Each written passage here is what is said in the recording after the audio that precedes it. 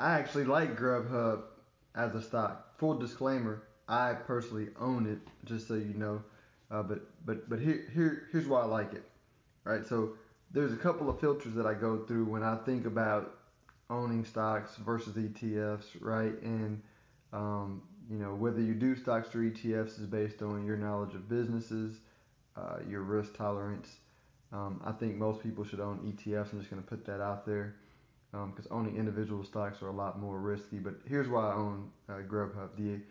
So been through the filter of stock or ETF. Then economy, right? How is the economy doing, right? Are we in a healthy economy where it's growing, or are we in a recession? Well, everything that I'm looking at still says that we're in a healthy economy. So that's check number one. Check number two, um, is the stock growing faster than um, the average stock in the stock market? And so there's a lot of different benchmarks you can use. The most common one is S&P 500. And so if it's growing faster than that and faster than most other stocks in the market, then that's kind of another check. So it checks the box for me for that over the time frame that I look at, which is 12 months and 3 years.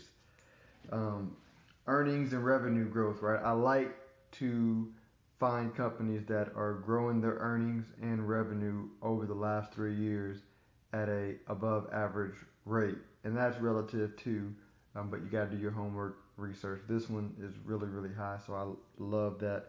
Liquid. I don't want a stock that's not.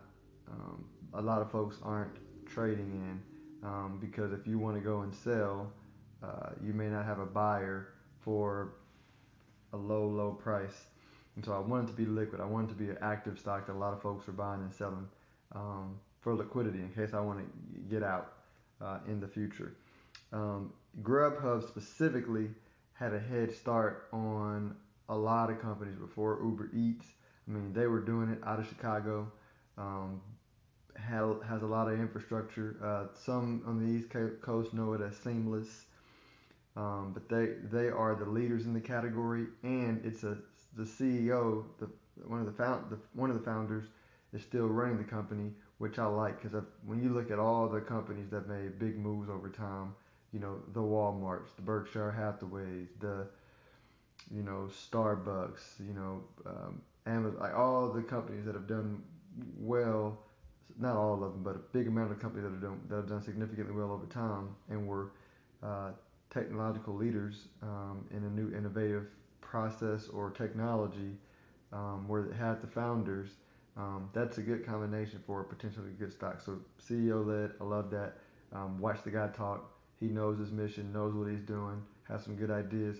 And then specifically, the customer for who they make money for is a mom and pop restaurant. And if I were a mom and pop restaurant, that would kind of be a no-brainer to me because if I can I just want to sell food, and if I could get more food out, what delivery does is help get more food out with less space, which is good, especially because the cost of real estate and rent is expensive and going up. Right? I like the business model, and so that's why I bought it. That's why I own it. Um, Now, whenever you invest in stocks, you know, stock picking is one thing. How much you put in which stock, when you add to it, when you sell some or all, is probably the most important part. But I want to start doing these videos to educate. People always ask me about stocks and ETFs, and so I will walk them through my process one on one.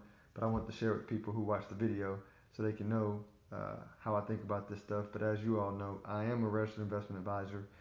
This is not meant to be investment advice. This is for informational and educational purposes. I'm not pitching you any securities. I'm not telling you what to buy or sell. Investing involves risk. You can lose money. Past performance is no guarantee of future performance. You need to do your homework before you do this stuff because you can get hurt if you don't know what you're doing. I hope this helps somebody. Y'all enjoy your day.